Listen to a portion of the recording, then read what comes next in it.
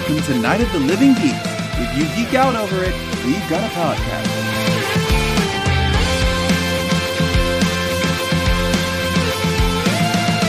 Hello, everyone, and welcome to a brand new episode of Podcastica, a Doctor Who review podcast here on NOTLG.com, episode 165, Battlefield. My name is John, and joining me every time we watch the Brig make his triumphant return is my good friend Taylor. Taylor, he's not a robot. He is not a robot. Thank God for that. Was this his last classic Who? It had to have been. Yes, it was. I think the Brig comes back in a Sarah Jane Adventures episode, but yeah, that's basically it. And that's where it should have ended. Yeah. How dare they? Anyway. I know, right? How are you? I'm pretty well. Good. Well. I'm kind of shocked with how close we are to a number of important things happening this month, namely my son's 8th birthday. Thanksgiving. My goodness. And the release of Hellier Season 2. I just saw that go up. I'm gonna get there. I hope so. I mean, I still have the time. I guess I'll make my my announcement here. We have a pup. We bought a dog. It's a cute little pup. So I do have the time. I have to sit with this pup that is always sleeping. So I just have to sit down and make sure he sleeps for how long? 45 minutes? Longer? Ladies and gentlemen, for what it's worth, he's not asking me. He's asking Lauren, who is No. in the background. No, I'm asking you. Oh, you're asking me? Yes. Oh, he's got to sleep for the length of the documentary? No, I guess not. But anyway, yes, we went out and we adopted a pup. He is a Dachshund mix, and I know this is a stereotype, but usually when it's a mix in the city of Los Angeles, the mix portion is a Chihuahua, so we're pretty sure. It's funny because my friend Dan, I told him it's a mix between, and I made that joke, and he said, "Oh, so that's a stereotype about Los Angeles." That is true, and Dan lives in Canada, so fair. I thought that was very funny. Wow! But yes, he is. They think 6 months old, but he's really a little pup. Yeah, he is more than likely younger than that, is what they said. It seems as though his previous owners had what we were told, a dispute with the landlord. But he kind of looks like he's been underfed, so that might have been a weird not truth that was told. Okay. Yeah. So the other thing is we got him from a place called Dogs Without Borders, and his picture's up there. You can see him. We have renamed him. His name on Dogs Without Borders was Maltball. Nice. And we have renamed him Henson. I think a for the better change. Yes, but he's on Dogs Without Borders their Instagram page, which is just Dogs Without Borders, and I just found it. I found him, and it was like, it gives the little description. It's a picture of him, and I scrolled down, and where is it? Is it gone now? Oh wait, it's not this one. I think it was an earlier one. This page has a lot of followers, and it has some celebrity followers as well, and I can't find the Maltball comment, but on the page, one Hilary Swank had commented on it, and it was here it is, I found it. It was the first one. Hilary Swank commented on this dog. She said it's a good thing he was surrendered, as whomever was his human was clearly starving him. Oh, wow. Yeah, this is going to be the biggest blessing of his sweet life because he has you guys to rescue him. And someone who will excitedly adopt him and love him for all his days. Hilary Swank, that's us. We did that. That is about as LA/Hollywood as you can get. Your dog has been basically endorsed by Hilary Swank. How crazy is that? That's pretty crazy. I was just scrolling and I went, wait, what? That's hilarious. Yeah, it was. It's pretty cool. This is, I mean, if we have any LA listeners that are looking for a dog with Dogs Without Borders, pretty cool place. Yeah, super cool. Very nice. Yeah, so there's their little plug, and now we have a little pup, obviously named after Jim Henson. We were trying to think of a Doctor Who reference, but we never got that far. Yeah, I was kind of expecting one, honestly. We plan on having more than one pup, so we'll see. Nice. And for the record, the documentary in its complete length is about 5 hours, but it's in 5 parts, so about an hour apiece. Okay, I think he sleeps. He sleeps a lot. Well, I would too, if I could. Yeah, I mean, if I was a dog, I'd probably sleep a lot. So I think that's all that's going on in my life at this moment. It's been a pretty big change, but we're ready to tackle this. You're ready to have a little one around the house? Yeah, it's funny because dog, that is. Because somebody said to me like, "Oh, is this in prep for a child?" And I went, "No."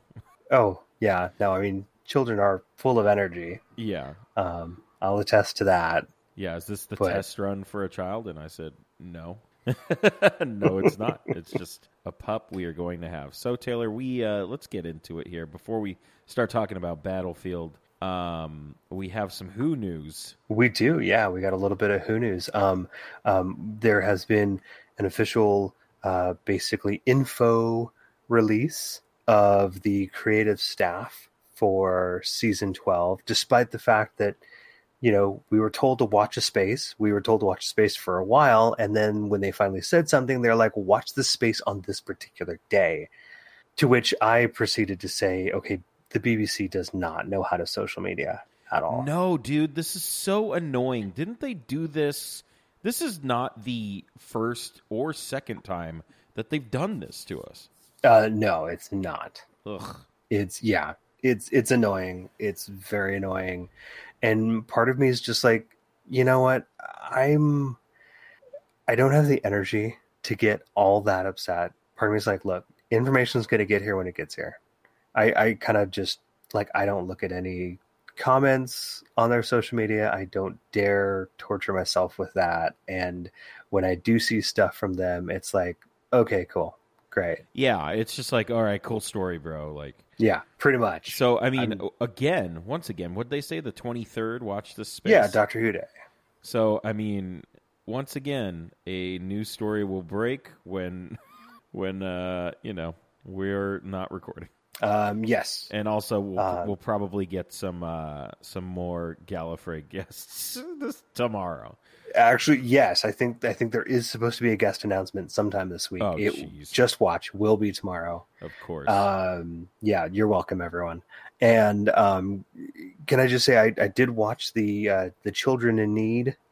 I didn't get a chance to. Doctor Who bit. It honestly wasn't terribly long, and as much as I am sympathetic and my heart goes out, and there is a joy in watching these people do something nice literally for a child in need. I do kind of miss getting a little adventure. Yeah, I mean, I feel like I'm not sure if I was watching live since we've gotten little adventures. I mean, they might have done something for Matt Smith, but I don't recall. Oh, didn't they just do that? Was the phone call one? Was that Matt Smith? That might have been. I think the last proper, like, quote unquote adventure was Tenet 5. Oh my goodness, that was so fun. That was. Yeah, I mean, I wish they would do those more. Agreed. Absolutely agreed. I mean, I honestly, even the one they did last year, was bigger. It was, they took this kid on like a tour behind the scenes and into like prop rooms and stuff. This year they brought a girl out and she was excited, and they showed a video and it was like Jodie and all them and saying, hey, and then all of a sudden the screen parts and they're right there. And literally they give her a toy Sonic. They give her something that you could just go down to Hot Topic and buy. Yeah.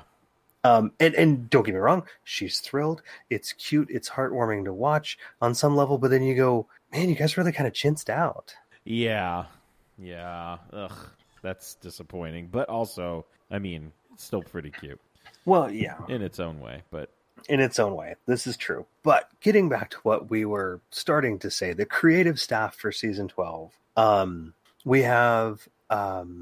one, links in the show notes, in case for some reason you haven't seen this already. We've got 3 new writers join the show. We have Nina Metivier? I'm not sure. It depends on how much French she's got in her background, I guess. I guess so. Maxine Alderton and Charlene James. Look at that. 3 female writers. Yes. Which is excellent. From what I have read, I do believe that Chibnall is writing 4 stories. Yes. Out of the 10. Yeah. Or technically 11, I guess. Yes.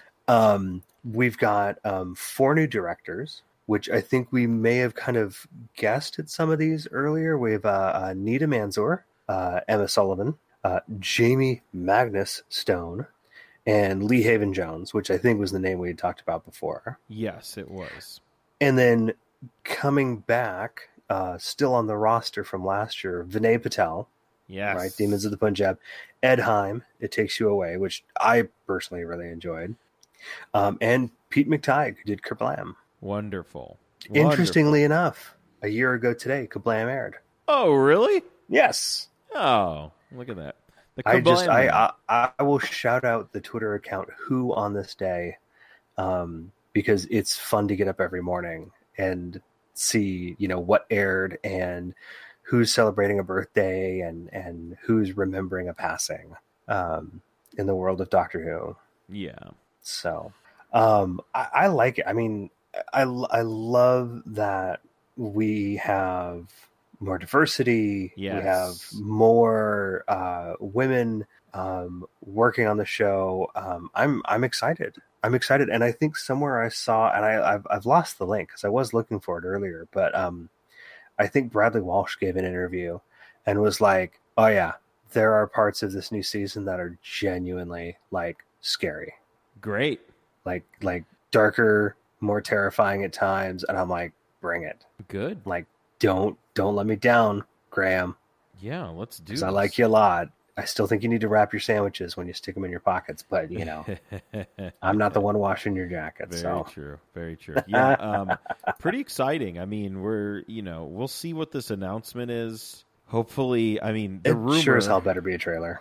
Oh, yeah, it better. I mean, the rumor has it that it's when we have the trailer and then they go, it's going to be a New Year's special, and then apparently, the rumor is, oh, by the way, the rest of the season is happening now. Yeah. That's the rumor. So we'll see. Yes. And we've kind of talked about that on previous episodes. Yeah. And I'm hoping that's the case. Yes, as am I. But we shall see. Now, last episode we mentioned that the Master was getting his own unofficial annual, and hot on the heels of that, the same folks have announced that the unofficial 1987 Doctor Who annual is ready for pre-order. So, of course, being 1987, it covers everything, I believe, from 1986. So it's pretty much all Colin Baker stuff. Right. Not Sylvester McCoy stuff, as you would expect from that year. But, again, a lot of Syl because, this was Colin Baker's last season, so we've got Trial of the Time Lord, all that good stuff, and boy, can I just say the promo image they have for it is so 80s. Yeah, I don't think it could get more 80s, honestly. We've got grids, we've got neon glow, we've got Colin Baker coming out of a triangle. Yeah, the grids, I think, I was just like, there's grids and also palm trees for some reason. Yes, that's, yeah, right. I mean, I get it. A step back in time. Step back to the 80s. That's right. Absolutely. So, always exciting. Always exciting. This is fun. This is one of those things where, like, if I just had money to burn, I would probably pick up as many of these as I could because I'm sure they are a hoot to flip through. Oh, I bet. I mean, it maybe we'll see some at Gallifrey. Oh wait, when is it? Very well, maybe. Maybe, yeah. Keep an eye out for them. That'd be fun. Yeah. Oh, well, lastly, this time, we have some Big Finish news. Feels like we haven't talked Big Finish news in a little while. Yeah, just a little bit. I've been listening to the first disc, granted digitally, of the Time War Gallifrey series. Oh. So we've got some Romana, we've got some Leela, we've got the Derek Jacobi Master. Yeah, man. It's been fun. It's been good so far. I think we need to we'll think ahead and we'll do a Big Finish here. Let's just say before the year is over. There we go.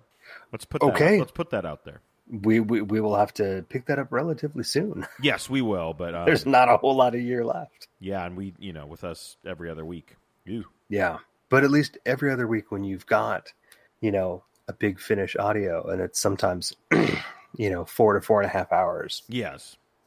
Plenty of time. Of time. But Big Finish is taking the First Doctor back to Skaro. I love this. With the First Doctor Adventures Volume 4. This is good stuff right here. Yeah. This will be neat. We've got David Bradley doing First Doctor. And as they describe it, Gemma Powell, Jamie Glover, and Claudia Grant return as the original yet slightly different TARDIS team. This will be dropping in March of 2020, so you won't be able to pick it up at Gallifrey One. No, but also good because I can't give that booth any more money. Yeah, I hear ya. I still haven't gotten to my Trouble with Drax. Oh, I mean, download. I haven't gotten to stuff I bought from them 2 years ago. You watch a lot of wrestling. What can I say? It's true, I do. And I keep harassing you to watch documentaries, so I don't know what to tell you. That's also true. It's not harassing, it's politely asking me to do something. Gently prodding you? How about that? That's better, sure. Okay. Well, great. I mean, I love David Bradley as the First Doctor. I think I have too, and it's been a kick because we've been reading Harry Potter and then watching the subsequent movie, and so every time Filch is on scene, it's like, it's the first. Oh, hey, such a different. What a range. Oh yeah, right. Such a different character. It really is. Really, really is. All righty then. I'm trying to think if I've heard any random Who news that I was like, oh yeah, we should talk about that, but I don't think I heard of anything. All right, here we go. Battlefield, starring Sylvester McCoy as the Doctor, Sophie Aldred as friend of the show Ace, Nicholas Courtney as the Brig, Angela Bruce as Brigadier Winifred Bambera. Yes. What a name. We'll get to that. We will. Actually, there's a lot to say about her name. Jean Marsh as Morgaine. Mm-hmm. And Anton Merrick as the Destroyer. And man, yes. Do I have a million thoughts about the Destroyer. But and I have some interesting bonus information about the Destroyer. I'm very much get to that. I'm so excited. It was written by Ben Aronovich. Aronovich. Oh, man. Vich. What am I doing? And I don't know. Directed by Michael Kurgan. I know that name. Wrestling people will know why I know that name, but anyway. It first aired September 6th through the 27th of 1989. Goodness, we were in World Series territory there. Yeah, pretty much. Oakland A's versus San Francisco Giants. But anyways, this was the first story of season 26, and we have a slew of story notes and then some, mostly brought to us by the fine folks at TARDIS Wikia. So Taylor, take it away. Yeah, we always love talking about working titles on this show, and this one had a ton. So the story had working titles of Nightfall, Knight, Nightfall. No. Yeah. Storm over, and I keep going. I keep wanting to say just Avalon, but I heard it pronounced in like the second episode, and I can't remember it now. I think it's Avalion. I think it's Avalion. Okay, Storm over Avalion, which apparently was the one preferred by Cartmel and Aronovich. Lake over Avalion. All right. Pool of Avalion. Song of Avalion. The oddly noticed stormtroopers of Avalion. Yeah, that one is way out of place with everything else. Very much so. And the battlefield. Oh, the battlefield. Right. I mean, I guess they went with the best one, just battlefield. It's funny because I pulled out my copy of Andrew Cartmell's memoir, I guess, Script Doctor, which friend of the show Mike Solko was kind enough to give me and have signed for me. And I am looking for what they had said. At this early stage, the story was still called Storm over Avalion, a title for which both Ben and I have some residual affection. John Nathan Turner asked us to change it to something less obscure and more punchy. Weird. We perhaps lost something by changing the title because the original, with its strange echo of Avalon, hinted at a moody Neo-Arthurian piece, which is precisely what we were aiming at. All right. Yeah. I mean, I'll follow that, man. Works for me, right? And Andrew Cartmell is a delight to talk to and hang out to. And if you ever sit down at his table at a con, you may end up running the table for a little while as he runs off to go get change. I do recall this, yes. It was fun. What can I say? Yeah. This story takes place a few years in the future from Ace's starting point. It takes place in 1997. This is made evident when Ace is surprised that the combined costs of a glass of water and a glass of lemonade are £5. She about loses her mind when that happens. You're right. And then I also love in that scene, I know we're getting ahead of ourselves, that the little robot was currency.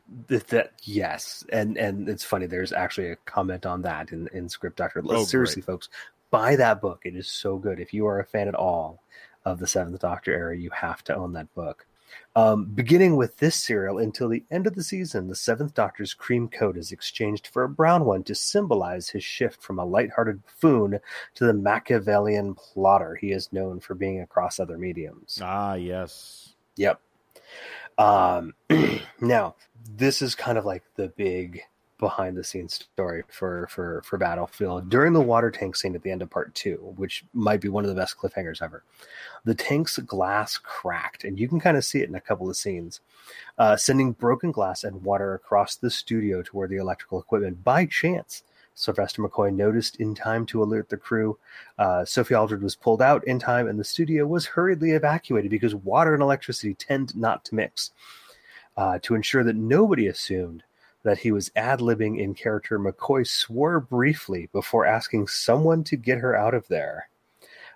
Because, honestly, when Sylvester McCoy kind of shouts something, his voice completely changes. Yeah. And he did that quite a few times in this story. So I imagine, yes, swearing before saying something to cue everyone that, hey, I'm not giving a line right here. Yeah, wow. It's pretty smart. Yes. Goodness. Yeah. Now, it's commonly believed by cast and crew that Sophie might have died if McCoy hadn't noticed in time. Gary Downey had said that she was in no danger and it was on the floor crew at risk, although other cast and crew believed otherwise. So take that for what you will. Granted, if that glass had smashed and she came tumbling out with the water, I'm sure she would have gotten cut up. Oh, absolutely. A bit. Died? I don't know, but, I wasn't there. What can I say? You never know. Injured, sure. Did you know this is the actually last serial in the classic series to feature the TARDIS console room? Really? Yeah, as well as being the only TARDIS interior scene of season 26. Huh. Interesting. Yeah, the sequence in Part 1 where the Doctor and Ace receive a mysterious distress signal from sideways in time was recorded on a hastily constructed set, the shortcomings of which were disguised by having the console room in semi-darkness. Right.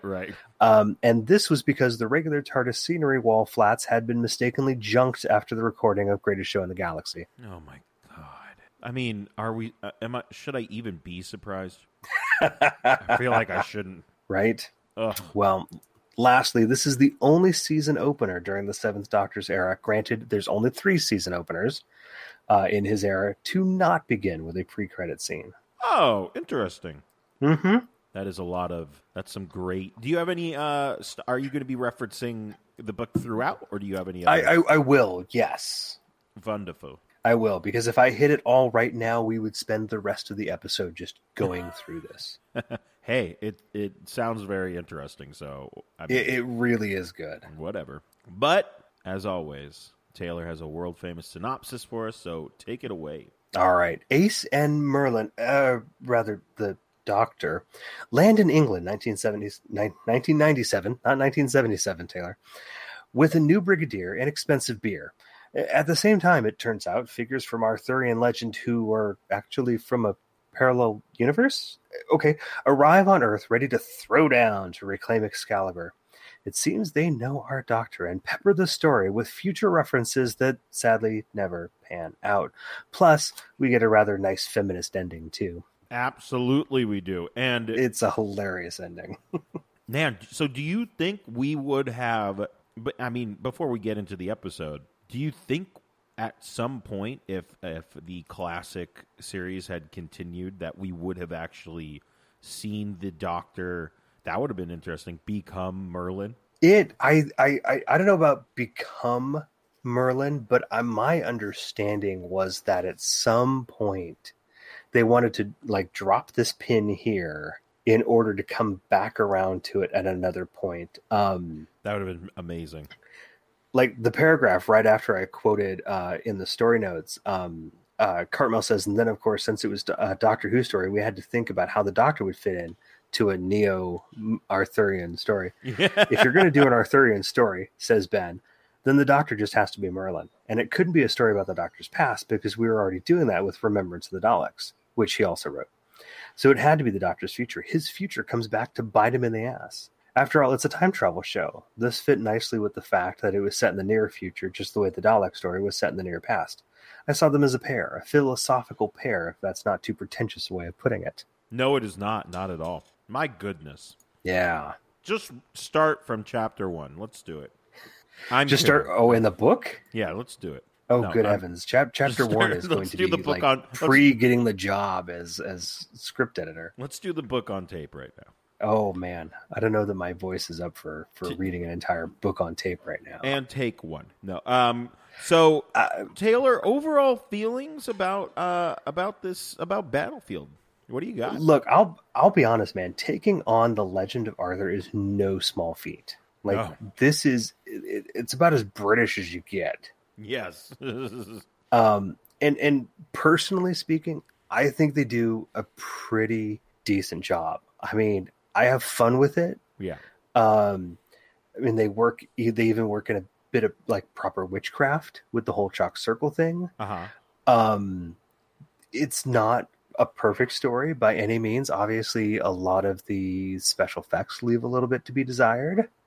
Yeah. But at the same time, you remember, okay, this is the 80s. They're like, hey, we can do things with computers and these little, 3.5-inch floppy disks that, hold like a megabyte and a half.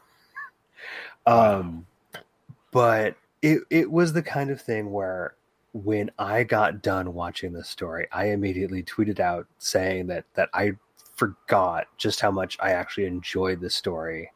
And I tagged Ben Aronovich in it. Unfortunately, it turns out, having read the chapter on Battlefield, he can't get more than a couple minutes into this before just shutting it off and being like, I can't watch it. Oh no. It's so heartbreaking when I read it. Yeah. Oh. I'm going to read here. Battlefield was the classic example of that in a really good script that no matter how hard you worked, did not translate as well to screen. Despite it being a brilliant script, a fact which I keep reminding Ben of to this day, he can't bear to watch the show. While I was working on this book, I borrowed his VHS tape of the story, right?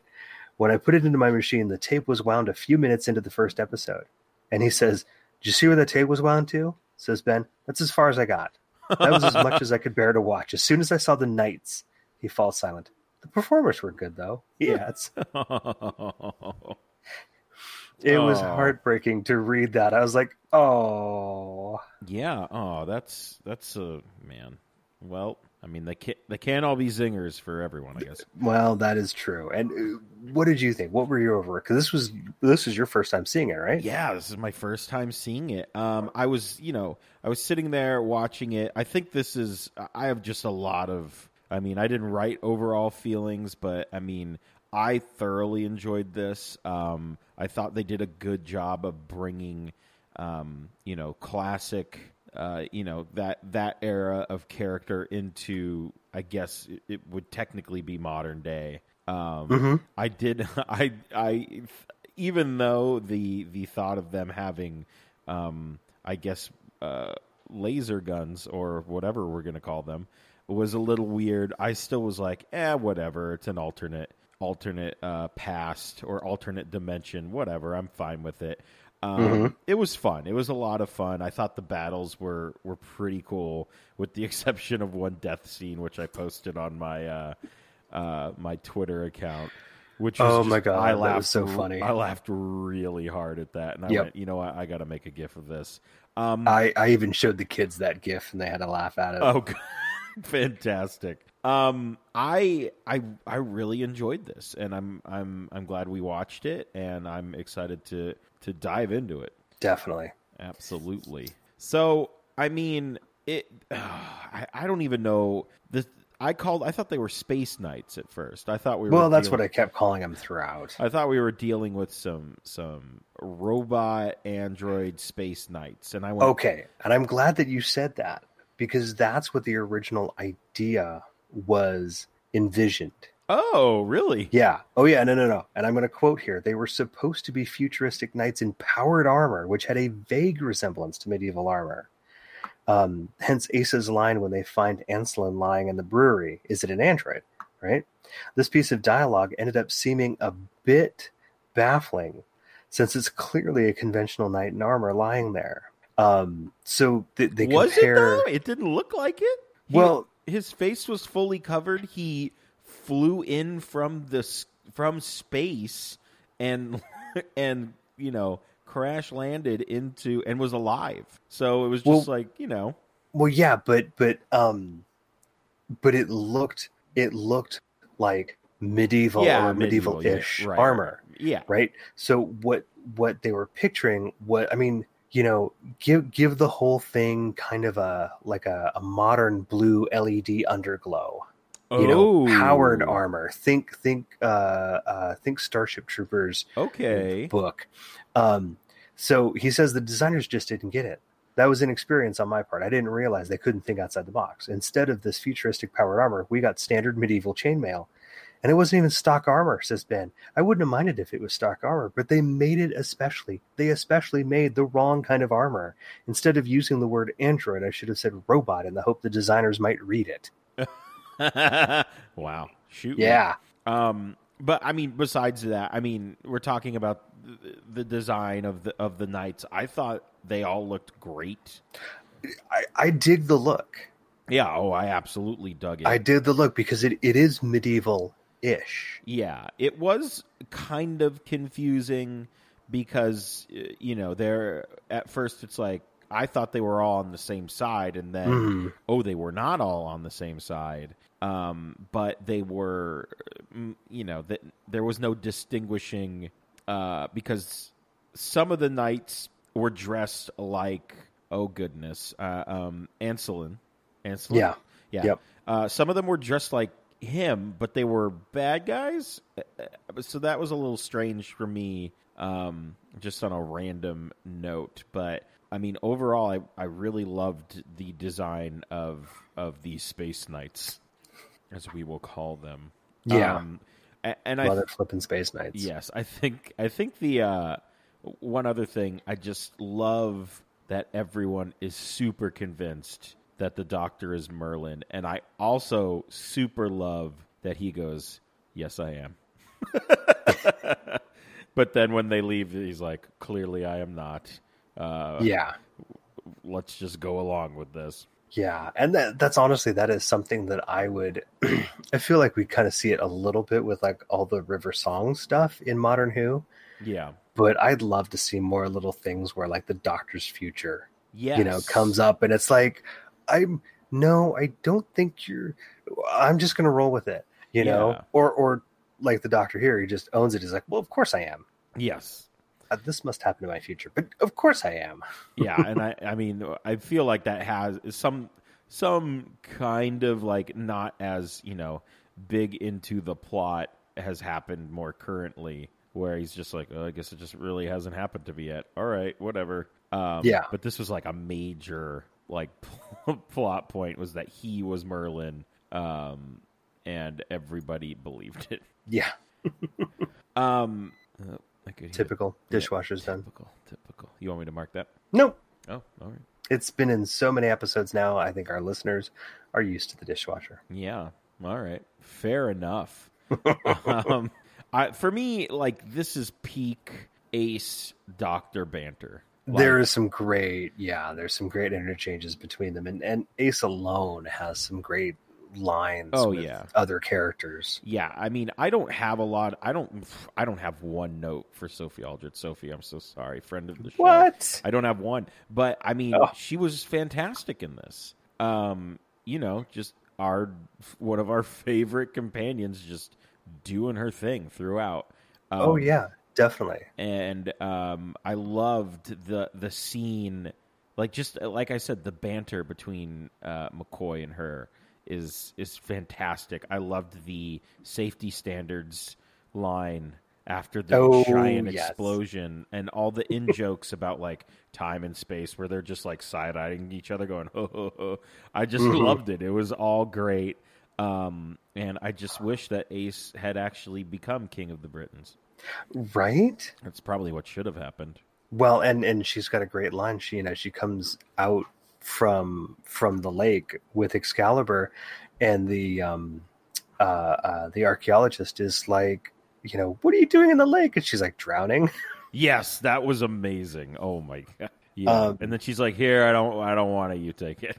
Yeah, pretty much. Which was very funny. Yeah. And I love that our season 26 Ace, like her outfit, like she's already starting off more mature. She's not just in like legging shorts and a t-shirt and her jacket. Right, yeah. They're making an effort. Like, they've updated the doctor's jacket, so they're updating her outfit. They both are, maturing. And obviously I think even in Survival we get kind of a similar outfit. She's not just running around like it's Remembrance of the Daleks, and right, her boombox and everything. I miss that boombox. It's a hell of a the boombox. boombox. Oh my goodness. Forgot about the boombox. Wow. Yeah. Oh yeah, but this for me was just like great Ace Doctor stuff. Which, I mean, like, they're a great pair, and they're still a great pair today. Mm-hmm. When they're at conventions, it's just my gosh, yeah, just good stuff. That galley when they were both just running around the audience telling stories, where they didn't even have a moderator. He just took the microphone and went, "Let's answer some questions," and he was just a madman. It was good stuff. Oh, he's completely a madman. I love it. It was so great. Love that man. Speaking of someone else we love, the Brig making his return. Hooray! For me, this was, I think I put somewhere, this was the Brig's. And he actually said it at the end. This was his, I'm too old for this sheezy. Like, in the entirety. He just loves gardening. He's married. He's having a good time. And then he hears the doctor is back, and he's like, I'm in. I'm back, baby. Let's go. This is, oh my gosh, this is completely the Brigadier's Lethal Weapon episode. Yeah, basically. I mean, that is exactly what this even down to the end, where he just knocks the doctor out and takes the gun. And I mean, I wish we had gotten a 5 rounds rapid line. Yes. For some reason, I thought there was one in this episode, and I kept watching for it every time he was on screen, and I'm like, I'm just misremembering this. I mean, there was many an opportunity for him to say it. I mean, at least 2 to 3 during the last episode. Because he unloads into the destroyer. Just wait, we'll get to him. I'm so excited. Wait till you hear what I have to share about him. I am very excited. I mean, for me, like when the Brig and the Doctor first get back after the Brig steps on the little crystal thing that's controlling the ghost snake. More on Yes, that, more on the that ghost later. snake. I was like, oh, they're back. They're friends again. And I really enjoyed that. I enjoyed these two working together. Brig just throughout was great. I loved that he was basically in a helicopter for like an episode and a half. I know, right? I actually have a note. I'm like, how long has he been in this helicopter? It's like, it's night now. And then I went, oh, wait, I think it's a different flight. Yeah. Like, they didn't make that very clear. No, they did not. And I love how, like, the Brig is living it up. That is the biggest house I've ever seen in my entire life. Do you see how much land he had? They landed a helicopter there and still had so much room. It was nuts. That's a lot of gardening he's got to do. That's all I gotta say. Yeah, he loves gardening. That's like his new thing, apparently. But you know, as soon as he hears he's back in, he's just rip roaring and ready to go. It was Queen and Country. He's got to go do it. Oh, loved it. Brig was great in this, and also just I love that he's like you're less expendable than I am, and is like, well, let's just do this. I don't care. It's good stuff. Love the Brig. And then we have a new Brig. We do. Bambera, which is what a name. Winifred Bambera. Did you know that Winifred is a form of Guinevere? Nice. No, I did not. And Ancelin is a form of Lancelot. Of course it is. That's very good. And I mean, that's kind of what I wanted to touch on, is they worked off of each other so well. Oh my gosh. It was a delight. Like right from the start, she's all business. He's all like, hey, I recognize you're a warrior and I kind of fancy you. Yeah. And so I'm going to flirt with you in my semi-Shakespearean way. And at first she doesn't go for it and they tussle. Yeah. Oh, dude. Okay. That scene is brilliant, where they are just fist fighting each other. And the doctor's like, we don't have time to worry about this. And he just keeps walking as they're just beating the crap out of each other, which is so funny. I loved that. It's great. It was so good. But Bambera, I could say that name all day. Maybe we'll rename the dog that. No. She was next dog. Next dog. She was for sure a certified badass. I love where they're driving in the car and she's like, do you have cars in your universe? And he's like, no. And she's like, great, just grab a hold of this wheel. And then just starts unloading on people. Yes. Like opens the top. This whole scene using a Citroen 2CV, right, with the cloth top, and she pops out. She's just like, brr, brr, brr. I'm like, oh my gosh, I didn't know you could use one as an attack vehicle. So good. And I love that one of the onlookers who was a bad guy was like obsessed with that. He was like, man, that's cool. I can't remember what he said, but he was just very impressed by it. And yeah, they were a great. I ship it for sure. Yeah, right. Absolutely. And she's got a great line because I think Ancelin has just used like "milady" one too many times, and she's like, "Look, call me milady one more time, and I'm going to break your nose." Yes. What does she say about when she's you and your freaky friends or yes. So weird. It's funny because this actually wasn't originally meant to be a unit story. Really? Yeah, it was originally going to be a 3-parter, and it was going to be the U.S. Air Force. Oh, interesting. So obviously, here's the U.S. Air Force like traipsing around England with their nuclear missile, which makes a bit more sense. Yeah, in that sense. But when it got bumped to 4 parts, they were like, you know what? We could totally fit Unit in. Huh. We've got enough space to fit Unit in. And obviously made it really international. Huh. You've got a lot more diversity in the unit members in this story. It's not just a bunch of British guys. Right. Yeah, that was one of those little nuggets that I dug out of this book, and I could see it as a Yeah. U.S. Air Force being like, yeah, we got our nuke. What, we were hiding them at Rendlesham? That wasn't a UFO. That was a UFO. Whatever, you know. So yeah, Bambera was supposed to be a Air Force captain originally. Interesting. But I mean, if that happens, then we don't get the whole Return of the Brig. Exactly. So when it got bumped to 4 parts, and they could be like, hey, wait a second, let's make this a unit story. Yeah. Get Nick Courtney on the phone. Yes. You know, I think that it just made it that much better. Yeah. And I mean, and with him, there's a lot of like fun stuff that they've referenced from the past. I think, doesn't the Doctor give Ace, he gives her, Liz Shaw's Yes.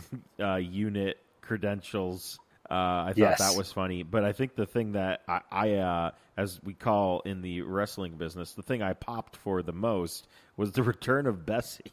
Oh, I know. That was like, such delight. Bessie. Yep. And yeah, that thing apparently is basically can travel 88 miles per hour because it had the flame tracks. It totally did. And this episode, was produced and aired after Back to the Future came out. Oh, it was. That's funny. Oh, yeah, because Back to 80. the Future was 85. Yeah. Oh my goodness. But I love the little gadget that the Doctor has that he sticks on like the horn button. Oh, I yes. want just that gadget. I think it's cool looking. But yes, now we've got, Bessie apparently supercharged. Oh yeah. And able to at least do burnouts on gravel. But Bessie was never actually an old car. I actually did some research a number of episodes back. Bessie is a kit car. Oh. And I think it's based off a Ford Popular. It's based off a Ford. Okay. So it's got a relatively modern engine and stuff, and it is just the body you put on it or put around right. it is antiquated and everything. So I'm sure even in the Pertwee days, if you had actually stuck it on gravel and popped the clutch, you could probably get the tires to spin. Interesting. Yeah. Very interesting. So Bessie's back in play. She's traveling all over the place. We need to talk about the end of episode 2, which we briefly touched on in the notes. Yeah. For me, like you said, this was one of the best cliffhangers in the history of the show. It really is a proper cliffhanger. It is, and I think I tried to make this point last week, or not last week, maybe 2 to 3 episodes ago for us. Mm-hmm. Like this, it aired September 6th through the 27th every week. So there was a gap in time in 1989 where Ace appeared to, like she was going to drown, and the Doctor was knocked unconscious by a Super Mario ghost. And that ending, I went, this is amazing. This is good stuff. I agree with you. I think it's one of the best in the history of the show for sure. Even because I went, oh no, and then I went, oh wait, it's some odd years later, and it's fine. Don't worry about it. I'll see what happens next. Yeah, I think the only kind of detraction of that kind of end scene at all is the points where we get the point of view of our ghost snake. Oh, geez. Well, right, yeah. and it's the cameraman, and it comes, rushing up to Sylvester McCoy, and you can kind of see him put his hands out. So it's as soon as he touches the camera as it comes up, and he falls back, and it's just it's just not the most convincing. Yeah, I mean, we could dive into Ghost Snake now. I mean, the graphics for Ghost Snake looked all right, but then we went into Snake Vision. And I was like, well, nobody sees like that. I think that's one thing that, you don't see all the veins in your... At least I don't know. Maybe with time you do. And I don't know about that. But I'll be honest, after getting my eyes checked, and they do that, Flash where they try to take a picture of your retina? You Oh. do kind of. Well, that you do, yeah. I think I have had that with some eye exams before, where it's like, ugh, like, but like to see like that. Well, I guess you're a ghost snake, and your only task in life is to murder. I guess you really just don't care. Maybe you're not. Well, that's true. Maybe you're not thinking about that as a ghost snake. But anyway, the ghost snake stuff was. I was kind of like, huh? I don't get it, but all right. And then like it was just bumping him. That's all it was doing, is just knocking him over. Yeah, it was about as effective as like a ghost snake in a video game would be. It's bumping into you. Yeah, absolutely. So that was kind of, I mean, but for me, it still didn't really take away from. It was just strange. Mm-hmm. I think is what it was. Honestly, looking at it now, I mean, 30 years later, you go and it's like, well, that's just 80s Doctor Who, right? You just go, well, this is what they were doing. Granted, the recount of it in the Script Doctor book is not favorable of our Green Serpent. They talk about the serpent a little bit, yeah, just because video effects were always kind of unpredictable. And he compares it to Remembrance of the Daleks, where like the effects were great and they really went over the top for everything. Right. And he's like, in Battleship, it was terrible. With Sylvester tumbling and dodging a feeble visual artifact that was added weeks later in post-production. And then there was the lamentable sparkly effect that was supposed to be the interstitial vortex, a portal between dimensions, but which looks more like a twinkly bead curtain in a Shanghai knocking shop. Yes. That I don't have any notes about that. I was like, you know what? I'll let it slide. But when he's like, it's all about timing, and just starts twirling. Oh God! And the brig starts twirling too. And I was like, I wish they had hung on that shot a little longer, just so we could watch the brig twirl for half a second longer. That was ridiculous as well. I would love to see the original footage before the video effect was put in. Oh my God! Yes. Can you imagine the stage direction? Okay, when you say this line, you need to start twirling toward the camera. You too, Nick. Really? Yeah. Oh, yeah. Fine. Okay. I mean, in the realm of visual effects, like they said, they weren't like all that great, I guess. But do you include the explosions in the visual effects? I do. I think of those as practical. Well, okay, no, because you're right. This story has got visual effects explosions. Yes. I normally consider them practical effects, like in the battle scenes. Right. But when you're CSOing it over like the ruins of a castle in the distance, that's definitely a visual effect.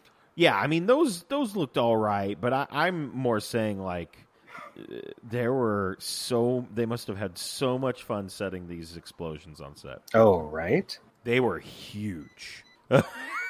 They were like dangerously huge at some points, and then that scene where I think it's the brig and the Doctor looking down at the site that they were uncovering all the things that were buried, and it's just like explosions every half second. That was nuts. Right. That was nuts. It was a lot of fun too, though. Yeah. But yeah, all the explosions looked great. I mean, for visual effects, I mean, we had the Space Knight, which was funny. Oh, but then didn't we also have one explosion that quote unquote launched one of our Space Knights? Oh, where he like slow-mo flew? Yes. Dude, that was so funny. Oh my God. That was so bad. They should have just put that like sound effect behind it. Oh my gosh, yes. I feel like I need to find that sound effect. Oh, and put it on the and put it in myself. Do it. That's because that's exactly what it is. That is completely like that slow-mo Bionic Man kind of jump. Oh my goodness. That would have been so great. Yes. I mean, visual effects wise, I mean, really some of the which he had the finger beams looked kind of cool. The witch? The witchy finger beams. Oh, yes. And then Morgane's. Yeah, we'll get to her in a minute here. You know what? One more visual effect that didn't quite work for me is when the Brigadier's helicopter gets hit. Oh, yes. And it's very obvious that there's a smoke pod Yeah. on the skid. Yeah, I mean, they tried.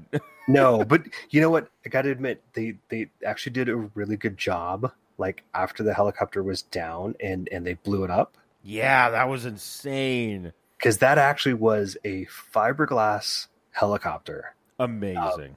That actually was a completely different model, and I couldn't tell. No, I couldn't really tell either, but they did a very good job with that. Yeah, I think between blowing it up and some quick editing, you like I said, you just can't tell that it's a completely different model. Yeah, absolutely. Helicopter. My only other visual effect is when the destroyer materializes into the room. Oh, yes. Which I enjoyed. But then in turn, we must talk about the destroyer. Oh, yes. Let's talk about the destroyer. I might go on record as saying, I think this character design and execution of character design is one of the best, like, one-off villains in Doctor Who. Honestly, I thought the destroyer looked fantastic. A lot like a Haymover from Curse of Fenric. Yes. Like the same color blue, I think. Mm-hmm. But yes, just the build up, the getting him in shadow, and he's got his big like flipping devil horns going on. Yeah, man. You know, he this guy could front a metal band like nobody else. Oh my goodness, absolutely. He would be in Lord Eye for sure. Okay. Look them up. They're basically like Gore, but not. Okay, I think they're British. I can't remember. But anyway, British Gore. Yes, British Gore. Yeah, and you know the other thing, like I took a couple of pauses while I was watching this because I had to go to the store, get this pup some stuff. Fair.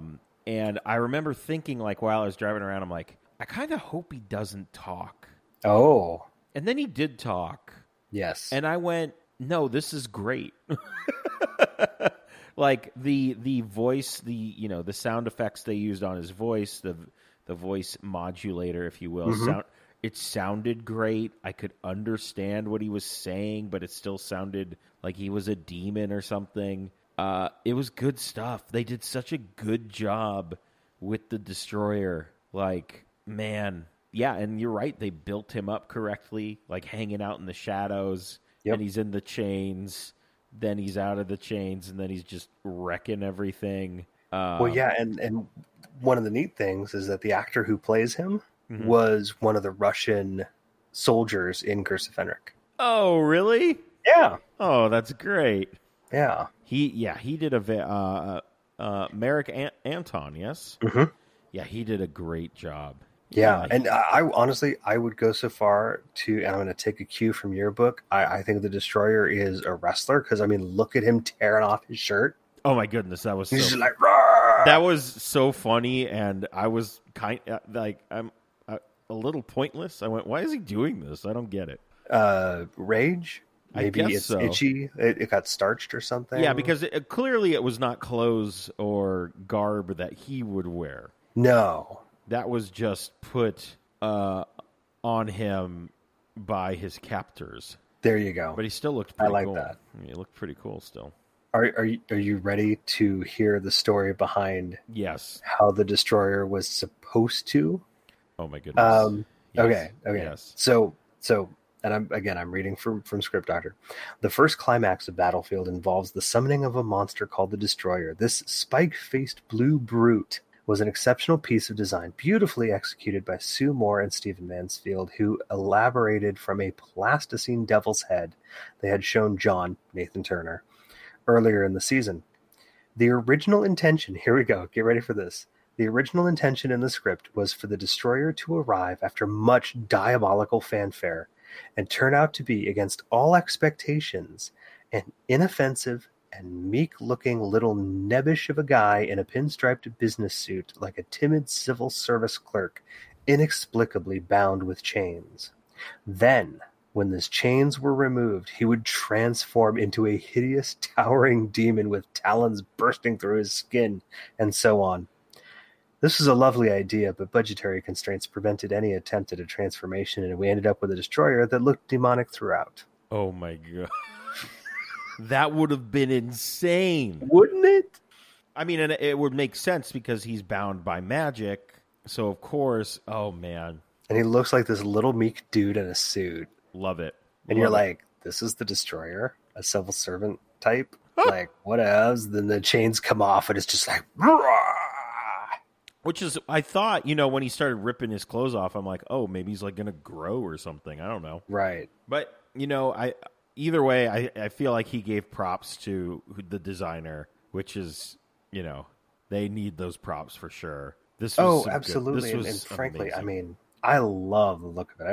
And if, in fact, when you, John, get a chance to look at the scans that I send you, if you go down into the Mike Tucker, Sophie Aldred book pages that I scanned for you, they've got some behind the scenes on creating the Destroyer. Oh my goodness. The actual like mock-ups and stuff. It's pretty cool. I'm down. I am absolutely down. This character, I hope they did some other stuff with him. It looks like they did some stuff with him in the comic. Okay, great. Perfect. I mean, great character design, and it sucks that it's only for, 2 episodes. Yeah, pretty much. Love it. Love it. We need to talk about, I guess, one of our villains. Is it Morgan? Morgaine. Morgaine. Like Rogaine? Yeah, but obviously not. Morgaine. Oh, there we go. Yes. It's Morgaine. It's not Rogaine. It's Morgaine. Why not? You gain more. That's exactly right. I thought the actress did a good job. The costume design, though, I just didn't. It seemed very thrown together for me. Really? It wasn't working for you, huh? No, and I don't know if it was because, like, for some reason, I thought to myself, maybe the clothing she was wearing was not flattering to her hair. I mean, once again, not an expert in anything, but that's just what I felt. I was like, I'm not feeling this at all. I think I can see what you're talking about because there was, I don't want to call it monochromatic, but a lot of her, like her chest piece, and I mean, like she was basically wearing a skirt. Yes, but the skirt with also the crown looked, and everything else, the colors were all very close on a color palette. Let's put it that way. Yes, and I mean, I guess with a moniker like the Sun Killer, kind of have to have a brighter color palette. And honestly, I suppose. Well, I thought when I heard that nickname, I went, "Good Lord, the Sun Killer!" But then I realized, oh, it's not SON, it's SUN. Although she basically bails on her son, so very true. It could fit. It could absolutely fit. I really enjoy Jean Marsh's portrayal, and a fun fact about her: she played Sarah Kingdom. Oh, in the first Doctor in the Dalek Master Plan. Oh, very interesting. Not only that, she was married to John Pertwee for a time. Oh, really? Yes. Very interesting. Yeah, and so they brought her back. Man, she is patient as a character and very old because apparently she's waited 12 centuries. Yeah, man, waiting forever. But I really enjoy like her interaction, like interacting with the Brig. Yes, I love that first interaction. There's this honorable warrior kind of thing where like they can be on opposite sides, have a discussion and be like, all right, next time I see you, I'm going to kill you. Yeah, I'm going to murder you. But go have a good day. Yeah, have a nice rest of your day. I love that she just, catches that bullet and just like crumbles it to powder. Yes. That's crazy. That scene was very strange because she murders Lavelle. Yeah. Which is sad because I feel like that character could have done a lot more than just drive the Brig around. Yeah. Honestly, I was like, oh, this character's going to be in it to win it. And nope, she was turned to dust after Morgaine stole her memories or something. Mm-hmm. and the bar owner's like, you can't just leave her like that. And he's like, all right, fine, or I'll murder her or something. And then she's like, oh, but also I'm going to give your wife her sight back. Right. Oh, yeah. Oh, I see my son drank a lot. Here, let me pay the bill by giving your wife her sight back. Yeah, that was all right. That was And just I have to say, I don't know what it is about the pub owner and his wife, but I feel like they've walked out of an episode of EastEnders. For what it's worth, I've never actually watched an episode of EastEnders, but they just have this like 80s British soap opera feel about them, and I don't know what it is. Yeah. No, I agree. I absolutely agree. But also, like, I believe her name was Elizabeth. I felt like she was going to be some sort of like plant from the other, like her and the husband were a plant from the sideways dimension. Because that would have been interesting. Yeah, because she was like, there is another or something, she was just like being all ominous and mysterious. And then she got her sight back and she's like, whatever, and just walked away. That was the end of it. Well, it's true because they do eventually like evacuate. Yes. All non-essential cast members. Yes, which was, now that I think about it, very funny, but also like I appreciated it because that meant they weren't just hanging around. Right. Yeah. Except like there's clearly like a reason to do it. Yes. But there's also this like, okay, we have too many characters in the story now. You, and you, we need to evacuate you. I mean, how long did Xiao Yung hang around? She hung around for a while. I really didn't. I'm sitting. Oh, she was there throughout the whole thing. They had ladies' night with her at the end. That's right. I mean, really, the only thing I took away from that character is she just also loved blowing things up. Yeah, I have to admit that on the one hand, I love that we get the diversity that we get in this story. Yeah. In that same breath, I feel like Cheyenne doesn't really serve much of a purpose. Yeah, I mean, I agree. I just didn't really didn't get it. She also likes that stuff blows up. Apparently she works for the archaeologist dude. I didn't really quite get that. Yeah, I didn't get that either. Yeah, no, I read that on like TARDIS Wiki or somewhere. And she serves a purpose in a few scenes, like when she and Ace are in the chalk circle and like Morgana or whoever is trying to influence, like get them to fight against each other and get outside the circle, outside the protection. But I don't, she's underutilized. I can't say that she's pointless or like she shouldn't be there. She's obviously there, but she's underutilized. Yeah, for sure. I mean, I could have really used more of a I felt like they had a relationship, her and Ace, but I feel like there could have been something more there. I felt like there was something more there, but we just never got to it. Yeah, it's not something that pans out or really gets kind of fleshed out at all. Did they say anything about it in the book? I don't really think so. I'm scanning it really quick.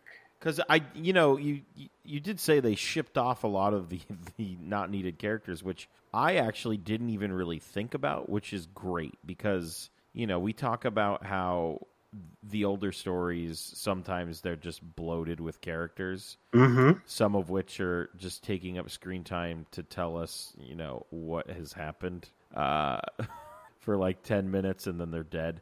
I like this idea of we just got rid of like 3 maybe to 4 characters, like via apparently Dr. Jedi Mind Trick.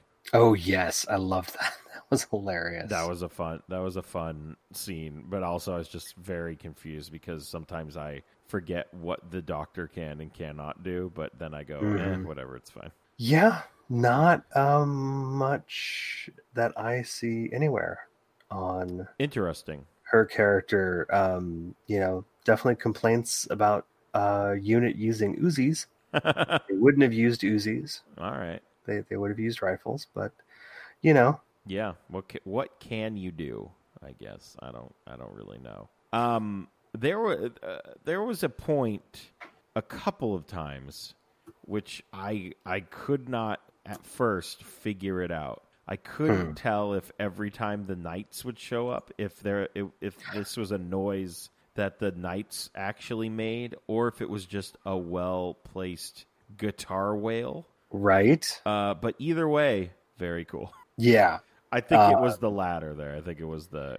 I'm pretty certain it was the latter because, yes, the music is so 80s, even when it's trying to be serious. And yes. my note for that is it tries so hard to be metal at times. It does. And I mean, this music is the most 80s music is another one of my notes. And like, it was fun. I enjoyed the music for the most part, but there was some scenes where I went, this seems very ill-placed. Yeah.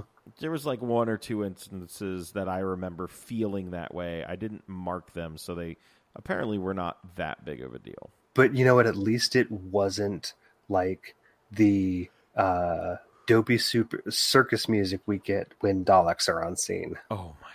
What? Do you remember that? Yes. What was that for? Oh, I swear it was a third Doctor story. I don't remember which one off the top of my head right now. That's what happens when we record late in the evening. That was insane. Yeah. That was insanity. I mean, set-wise, they always seem to find a great castle at just like every time they do this. England does seem to be full of them, don't they? It was a great location. The cemetery was also a fun little set piece for that. Mm-hmm. Looked great. I mean, there's the giant fish statue room is what I called it. The statue looked cool. It had great lighting. I believe that was something else. The sword room was a room that we saw a lot. But we didn't really know where or what it was. It had King Arthur's body in it, which also apparently contained a note from the Doctor to himself, which is morbid on many levels. And it looked pretty cool as well. And I mean, it contained that chamber with the water, which is weird. I mean, I don't really know if I have anything else. I mean, we haven't even talked about Mordred. Who is basically just a walking maniacal laugh. Oh my God! And he loved that. Like there was one part where like he's laughing for a good long time, and I'm like, dude, yeah, I'm like, what is going on? Are we done? It's yet? not that. No, admittedly, talking the way he does, like he's like, it really is kind of almost a Shakespearean villain. Yes. Kind of, because he's got the more middle or early English phrasing, but he honestly, I mean, he's really kind of a meathead son. Yeah, basically. He's more like, I'm a badass. No, dude, your mom's a badass. You're just the son. You're just there. Yeah, you're just the son. He's like, whatever. Yeah, basically. I'm out of here. That one's for M.A. Solka, man. It's hard to take him seriously. Yeah. Not Mike, Mordred. Oh, no. Not at all. But yeah, I mean, he's riding his mom's coattails. Is completely what it is. Yeah, for sure. I thought Ancelin was great too. I thought he did a really great job. And I loved Ancelin. I gotta admit, when you first see him, you're like, okay, you need to be surfing.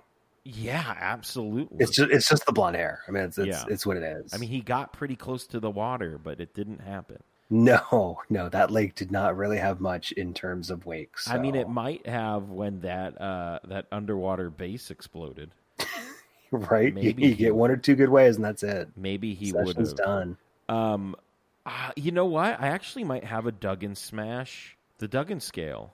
Oh, good. I was just thinking about the Duggan scale the other day. We haven't added to it in a while. It's been a while. I think. What would you give the destroyers throwing the brig through that stone wall? Ooh. Because I think that's a pretty good one. Especially whomever was the stunt guy for the brig just really sold that. I went, well, the brig is dead. That's what I thought. Yeah. I'm like, this is where he dies. He just gets thrown through a stone wall. And the funny thing is they actually considered like Oh, killing they off did, Brig really? in this story and giving him that, honorable out and not ever letting him turn into a freaking Cyberman. Well, I mean, I don't think they would have had any say over that. But this, Okay, if fine. he had died, I was like, oh, he's gonna die. Like that's what I thought when he just said, what did he's like, I'm just doing the best I can, which Yep. would just have been a horrible last line for a character. I'm just doing the best I can. Stand of the wrist pistol. I'm just working for the weekend. Yeah, man. I mean, that's what I would have thought he would have said 5 rounds rapid. If he had said that and died, I Yes. would have been like, hell yeah, Brig. You did Oh my it. God. That would have been amazing. Had those been his last words, that would have been Yes. epic. I did love that he also just messes with the doctor when they finds him for Yep. like a minute. It's Well, yeah, so and they, good. in the book they say, we decided to have our cake and eat it too, and just make everybody think that we killed him off. Yeah, I mean, yes, absolutely. Yeah, that was good stuff. So what would you give that? I'd honestly, just because, I mean, if you think about it, a demon is using, is that telekinesis? Yeah. Yes, using his mind to throw a man through a stone wall, and I'm also taking into consideration the stuntman acting going through the wall and hitting the ground. Right now, I'm ready to give it a solid 8. I was starting 8.5. Woo! All right. I was starting 8.5, and I was almost leaning toward 9 the way you were describing that. I'm like, you know what? That's true. That's pretty good. epic. I mean, you know what? Let's just go with what you said, 8.5. Yeah. We'll just go with 8.5. I'm fine with All it. right, we'll call it an is. 8.5. There you go. 8 Good deal. 2/4. Yes, 8 2/4. Ah, you and my son are both learning fractions right now, I see. Yeah. Well, I mean, speaking of family, Taylor, unless you have anything else to add, I think we can move to the behind the couch scale here. I do have one little thing to add. You were talking earlier about that crawling piece of currency. Yes. And I was just going to give here it is, the little story on that, just while I still have it open. So the clockwork spider type device we ended up with was disappointing. At least the way it's shot is disappointing. And the gag falls flat. It was supposed to be a jelly thing, recalls Ben. A little blob. In fact, John Nathan Turner cut the line about it, which said it's a mutated jelly baby. Ugh, John Nathan Turner, what are you doing? I thought it was fine. I'm like, here's this little, basically like almost wind-up spider looking thing. Yeah. Oh, no, that's very valuable currency. Okay, sure. I liked it. And a jelly blob moving around being current. I'm like, I'd roll with that too. But I can see the, wind-up thing being a little easier to produce in terms of an effect. Yeah, absolutely. Absolutely. So let's move on to that behind the couch scale. All right. Well, frankly, the story itself is pretty engaging and not overly scary. I would totally be down for the kids watching this. Yeah, I mean, I would agree. I wasn't really frightened by anything. I mean, I guess the only thing that could maybe, be a little frightening for children is the Destroyer, who looks very scary because he's so well done.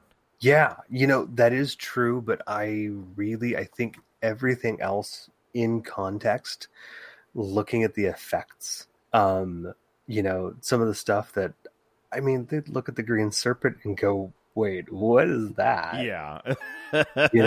Yeah. It's kind of entertaining because every now and then, like, I'll just throw Pluto TV on, like if I'm doing dishes, or if I'm waiting for one of the kids to get out of the shower. And so, they've been exposed to like a couple minutes of some Fourth Doctor stories, a couple minutes of Time in the Rani.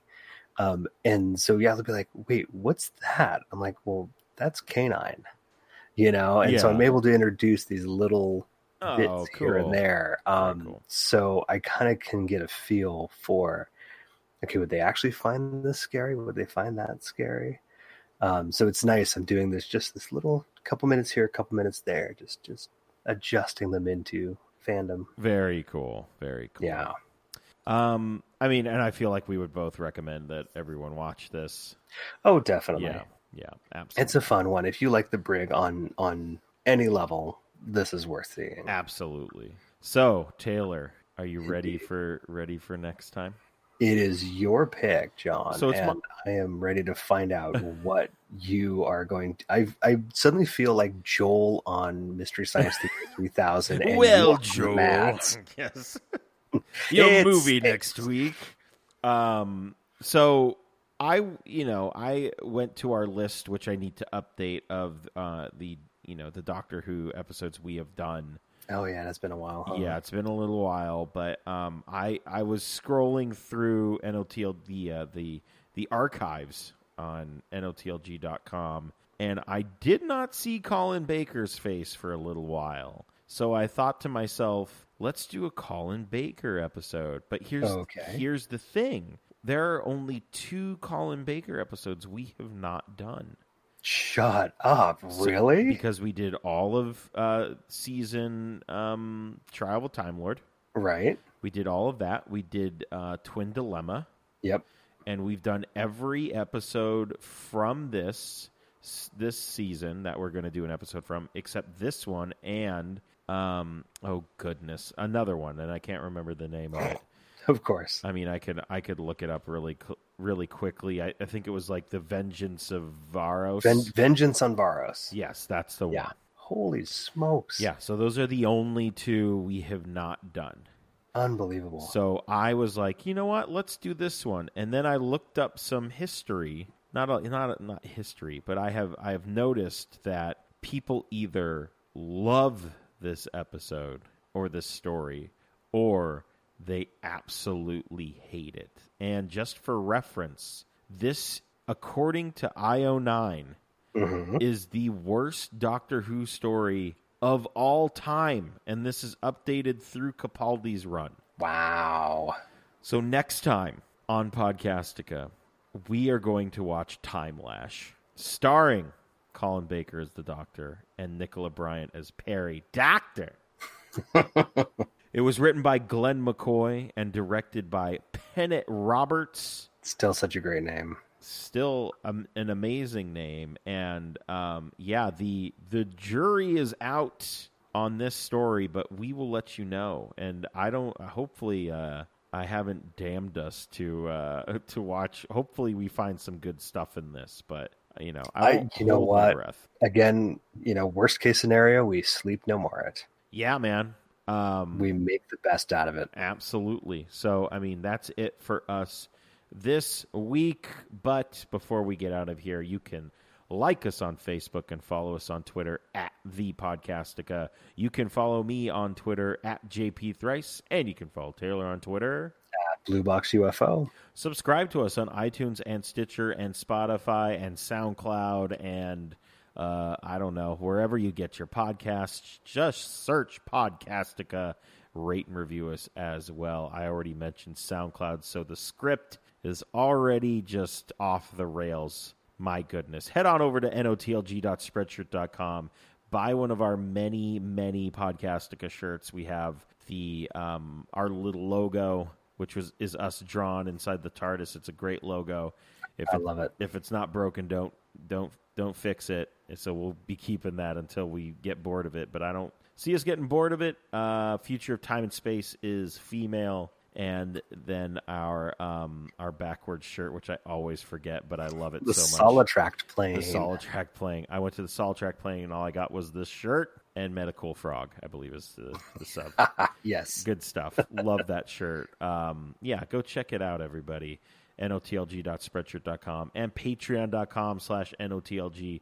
Help this train move right along by donating monetarily. The Y-Axes, they support us, so let's support them. Twitter.com/the Y-Axes, Facebook.com/the Y-Axes, theyAxes.bandcamp.com. They, like us, are also on Spotify, so that has been it for us this week. Join us again in 2 weeks, where hopefully we find some joy out of Time Lash, and we will talk to you guys then. See ya. See ya.